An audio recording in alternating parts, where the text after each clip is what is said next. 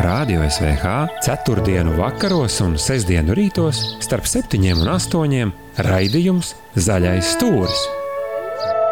Meža aktualitāte. Meža aktualitātes sadarbībā ar Meža attīstības fondu. Jā, un šodien mums viesos Edijs Lešaunieks, meža aizsardzības vadītājs Latvijas valsts meži. Sveiks, Edij! Sveici! Klausies, tu esi meža aizsardzības ministrs tur tajos valsts mežos? Ministrs ir cits. Atbildības. Ministrs mums ir jauns. Tā, kad ir iekšējā tā iekšējā sajūta. Es, piemēram, kad biju skolas laikā, es biju pārtikas ministrs, un līdz ar to es lepni gāju uz veikalu iepirkties, jo es biju iecelts par pārtikas ministru. Es esmu meža aizsardzības ministrs. Jukons braucienu laikā Oltīs bija atbildīgais par cepumu dalīšanu. Pa kādu cepumu? Es biju pa ūdeni un pa zivīm. Jā, bet arī par cepumu, tie, kas bija 15 gabali. Neņirgājies pa maniem. Neņirgājies pa maniem. Mēs reku, mums Edijs ir atnācis no valsts mežiem. Meža aktualitāte. Cepumu ministrs ar ūdens ministrs. Viņi negribēja man dot iebiežināt to pienu, paši pīpē dzer, un es nepīpēju nedzer, bet nedrīkst kondīts pienu dzert. Tas ir pilnīgi muļķīgi. Mēs vēl izrunāsim, jo tur ir maz rūktumiņš palicis, bet Edij, man tev jautājums kontekstā ar šiem laikapstākļiem, kādu ir šodien ārā. No meža aizsardzības viedokļa tieši šitais te bīstam tagad lūzīs tie zari lielā apjomā vai? Pa kādiem zariem? Koku zariem. Ģimenes tēvi? Zini, šis te, jāsaka tā, ziema ir guļas periods kokiem. Ja? Visi ir, jāsaka tā, savējo tekošā gada pieaugumu jau saražojuši, tagad ir miera periods, gaida nākamo pavasaru. Bet, protams, šitādi klimatiskie apstākļi ar lielu sniegu, ar sasalstošu lietu var, protams, ietekmēt arī koku augšanu pavasarī. Es teiktu, ka lielāks risks varētu būt dažāda veida bērzu audzēm, jo tās tomēr ir, jāsaka tā koksne ir mīkstāka un tas sniegs ar sasalstošo lietu tos bērzus noliec pie zemes, un ja neviens viņu nenokrata, tad viņš arī nākamā pavasarī nemaz nevar tā smuki atkopties. Un ja viņš smuki neatkopjas, pēc 2 gadiem viņš guļ. Nākamā gada pavasarī jau viņš gulēs. Jau. Tā kā, bet, ja runājam par kaut kādiem pieaugušiem mežiem, skujkokiem, tad, protams, tas risks ir mazāks, zari ir izturīgāki, un tas, ka šobrīd uz kaut kādā egļu vai priežu zariem ir 10-15 cm sniega, tas īsti šobrīd nav tāds liels risks tieši skujkoku audzēm. Bet, protams, uznāk siltāks laiks, lielāks vējos, lietus, un tas viss jau uzreiz ir nokus. Bet koku auģi īpašnieks, mežsaimnieks, kukainis grauž pa ziemu? Kukainis guļ pa ziemu. Guļ pa ziemu? Jā, un viņš guļ gan zemē, gan augšā kokos. Kas ir paspējis jau savu nedarbu izdarīt tekošā gadā un nav paspējis aiziet gulēt lejā, tad viņš arī dažbrīd mēdz pārziemot stumbrā. Kas viņam stumbrā lielāks risks ir izsalšanai vai? Jā, principā, jā. Viņu kā atradīs, tur jau visādi koksnes šitie, manuprāt, putnu ietekme. Pastāsti par šito. Jo to mēs nekad neesam stāstījuši. Par putnu ietekmi? Jā, par putnu ietekmi. Tas, kad, protams, jā, var novērot to, kad ja putni pastiprināti sāk klapēt un daudzīt koku stumbru, tad tur nozīmē kaut kas ir apakšā. Bet tas, kad mežaudzēs zīlītēm un visiem maziem šitiem putniņiem izliek būrīšus, izlika senāk vispār centralizēt un tagad izliek. Zīlītēm gluži īsti nē, mēs būrīšu speciāli izliekam skujgrauzēju riskam pakļautajās mežaudzēs, un tie putni, ko mēs gribam, ir šie te mazie dziedātāji putni, ko mēs gribam piesaistīt. Tas tā kā Radio SVH? Jā, mēram. Un tā galvenā ģenerālā doma ir piesaistīt viņus pavasara, vasaras mēnešos, lai viņi aplasa dažādu veidu kukaiņus, skujgrauzēs, kaut vai zāģlapsiem to pašu. Ja viņa mēdz man pieaugušā mežā parādīties, tad tie ir tie, kas pirmie sāk viņus aplasīt. Un tādā veidā var arī maz drusciņu minimizēt to savairošanās risku. Jā, jo tam kukainim, ja viņš savairojas ļoti lielos daudzumos, tā starpība maziņa, bet to viņi var nolasīt, to piramīdas augošo tendenci. Šī gada Latvijas valsts meža kalendārā katram mēnesim bija kaut kāds savs noteikts meža kaitēklīts iekšā uz lielajām lapām. Es nezinu, kas būs nākošajā gadā, kad redzēšu, pateikšu, bet faktiski jā, tad mēs diezgan maz ko zinām. Tagad mēs visi varbūt zinām to 8 zobu mizgrauzi. Ja pie viņa atpakaļ, ja viņš izvēlās ziemot stumbrā, tas nozīmē, viņš ziemo zem mizas? Viņš ziemo zem mizas, un tas nozīmē, ka viņš nav sekmīgi pabeidzis savu attīstību. Viņš ir palicis tur. Jo mizgrauzim gada laikā ir līdz pat 2 paudzēm. Jā, šogreiz augustā izlidoja 2. paudze. Jā, rudens ir tas mēnesis, kad rudens mēneši, var teikt, augusts, septembris līdz oktobrim, ir tas, kad šim tam izgrauzim ir saucamā 2. paudze. Ja viņi sekmīgi izlido, tad kāpuri kūniņas pārto par vabolēm, vabols izlido ārā no stumbra, viņas iet gulēt iekšā tur zemsedzē. Jā. Tekošā gada, jāsaka, ziemas mēnešos. Savukārt, ja tā attīstība ir kaut kādā veidā druciņi iekavējusies, tad viņi paliek iekšā. Un tas ir labi, jo viņus var aizliet ar sveķiem. Te ir, es teiktu, tas ir tā uz jautājumu zīmes, jo ja viņi ir tik lielā mērā jau sākuši attīstīties, tad tas koks ir padevies. Jo princips ir kāds, ka mizgrauzis viens nav karotājs. Viņam vajag masu. Lai nobeigtu vienu egli, vajag aptuveni 2-3 tūkstoši šo te kukaiņu. Vienlaicīgi vienai eglai. Līdzīgi orki darbojās Ukrainā. Jā, šobrīd, jā. Ja viens ieurбjās, tad tā egla var pretoties. Sāk dalīt ārā sveķiem. Aizlēja sveķiem, viss caurums, viss mizgrauzis nomirst. Egla turpina augt. Savukārt, ja uzreiz 3000 ieurбjās, tad ir slikti. Tad tā egla padodās. Līdz ar to mizgraužu 2. paudze, kas pēc būtības ir arī daudz agresīvāka kā 1. paudze, kas ir pavasarī, viņa nodara daudz lielāku postu. Un to postu ļoti ilgā periodā pēc tam var redzēt. Tikko mizgrauži ir koka stumbros iekšā, piemēram, skujas vēl ir zaļas, koks nav nokautis. Savukārt, ja viņi ir izlidojuši, tātad koks jau ir padevies, viņš sāk žūt, viņam nenotiek nekāda ūdens cirkulācija, viņš pamazām sāk kalst, sāk dzeltēt skujas, krist nost miza, viss koks nokalst. Mizgraužu 2. paudze, viņa pirmām kārtām lido daudz augstāk nekā 1. Viņa, ja grib ielīst kokos, tad līdīs tuvāk vainagam, no zemes nevar redzēt, pie eglis, visa miza vesela, nekas nenāk nost. Liekas, kas tam kokam ir, kāpēc viņam, jāsaka tā, sāk parādīties dzeltenas skujas. Izrādās tur 6 metrus augstāk, viss mizgrauži ir iekšā. Edī, tīri tehniski pastāst man, jo, it kā kokam saknes joprojām vesels, viņš varētu pumpēt uz augšu, lai dzenātu šo dzīvības sulu.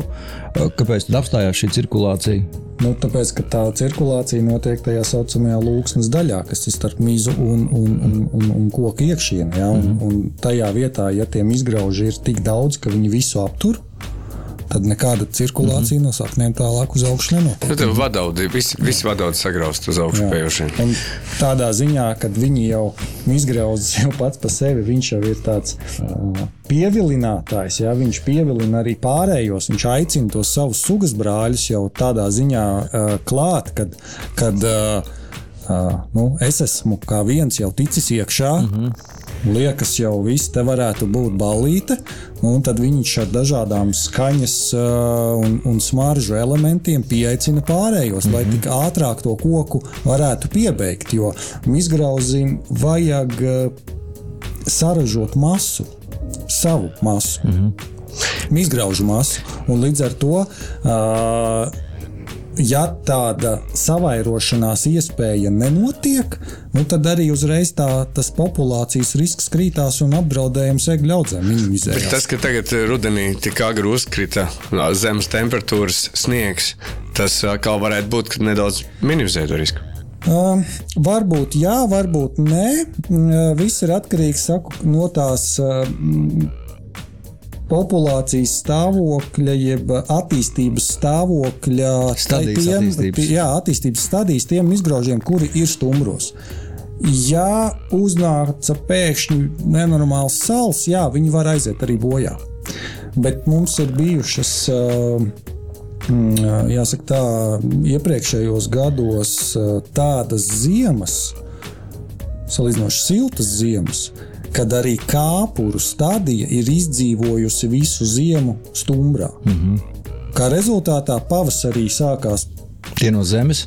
Tie no zemes, un tie atkal izlidoja vārā. Viņi ir pārziemojuši kāpuru kūniņu stadijā, un līdz ar to kūniņas ir dzīves. Viņas nav sasalušas, aizgājušas bojā. Viņas var saražot jaunās vaboles.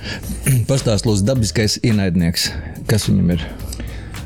Dabiskie ienaidnieki ir kaut vai tie paši putni, kaut vai tie paši skudrulīši, dažādi citi kukainīši, bet viņu ietekme ir uz populācijas samazinājumu 0,1%. Nu labi, bet tādā brīdī, ka valsts mežiem cirsmas, es redzēju, respektīvi iedarbinam ķīmiskos ieročus. Par tiem pastāstīs. Ja tas nav tam, tas ir citiem, jā? Tiem, kas cirsmās tur tās piltūs baltās, tas nav? Te feromoni, kāpēc mēs viņiem nevaram tikt? Feromons lāst, jā. Tu pa ķīmiskiem ieročiem šādā kontekstā. Jā, protams. Feromons pats pa sevi ir tāds, kā lai pasaka labāk, orientācijas mainītājs mizgrauzī.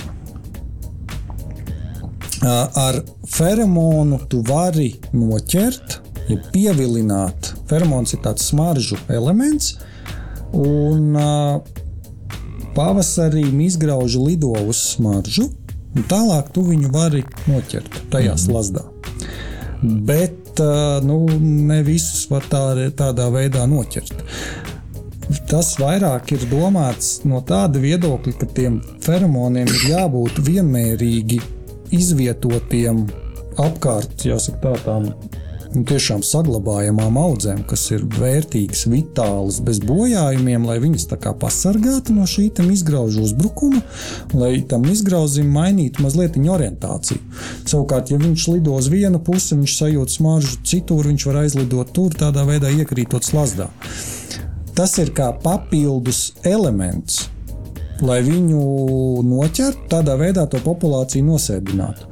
Bet tā zinātniskā ietekme uz populāciju ir labi, ja 15-20%. Tu minēji, kad izgrauzis sēž zem zemes pārsvarā, viņam vajadzētu sēdēt šobrīd zem zemes. Tas, ko meža cūks mēs redzam, izdara ar balēnu, meklējot visu kaut ko, kas ir šajā zemesadzē. Arī viņš ir meža cūks mērķis, ja tomēr ne? Kur tam izgrauzis un meža cūku? Izgrauzis ir labi, ja 2 mm liels un drīzāk meža cūkai ir maivaboļu kāpuri un citādi veidi kustoņi, kas tur rakājās.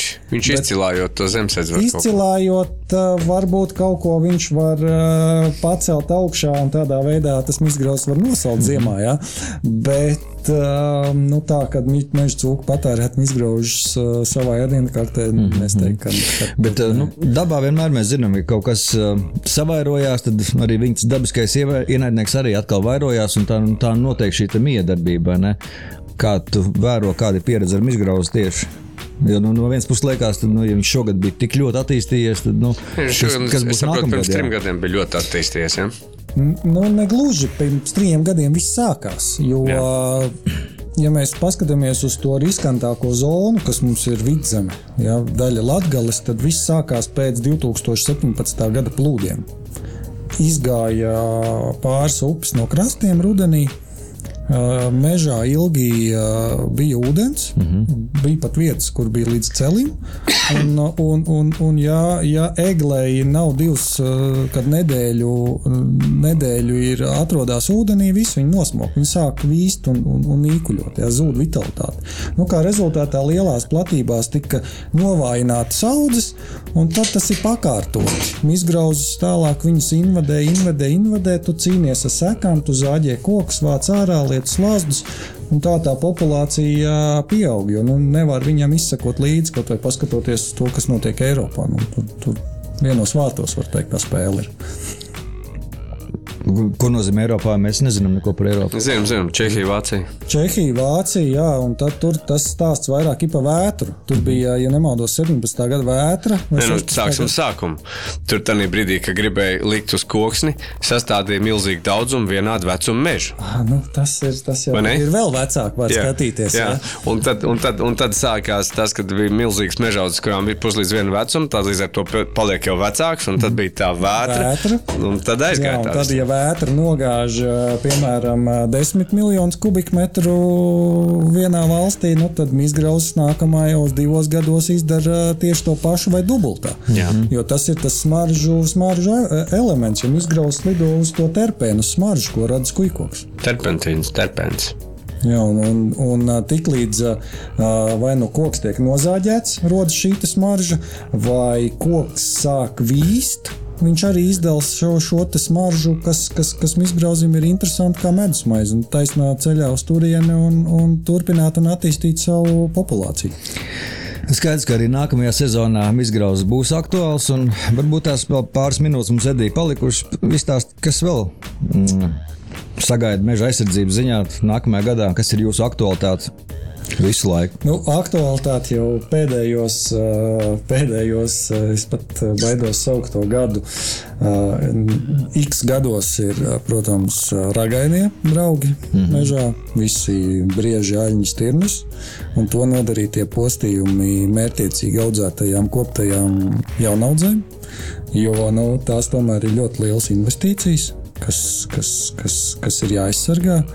Un, ja šie te ragainie draugi pārāk lielā apjomā sāk ēst stādītās priežu kultūras, tad tie tas viņiem rodās nāves draudi.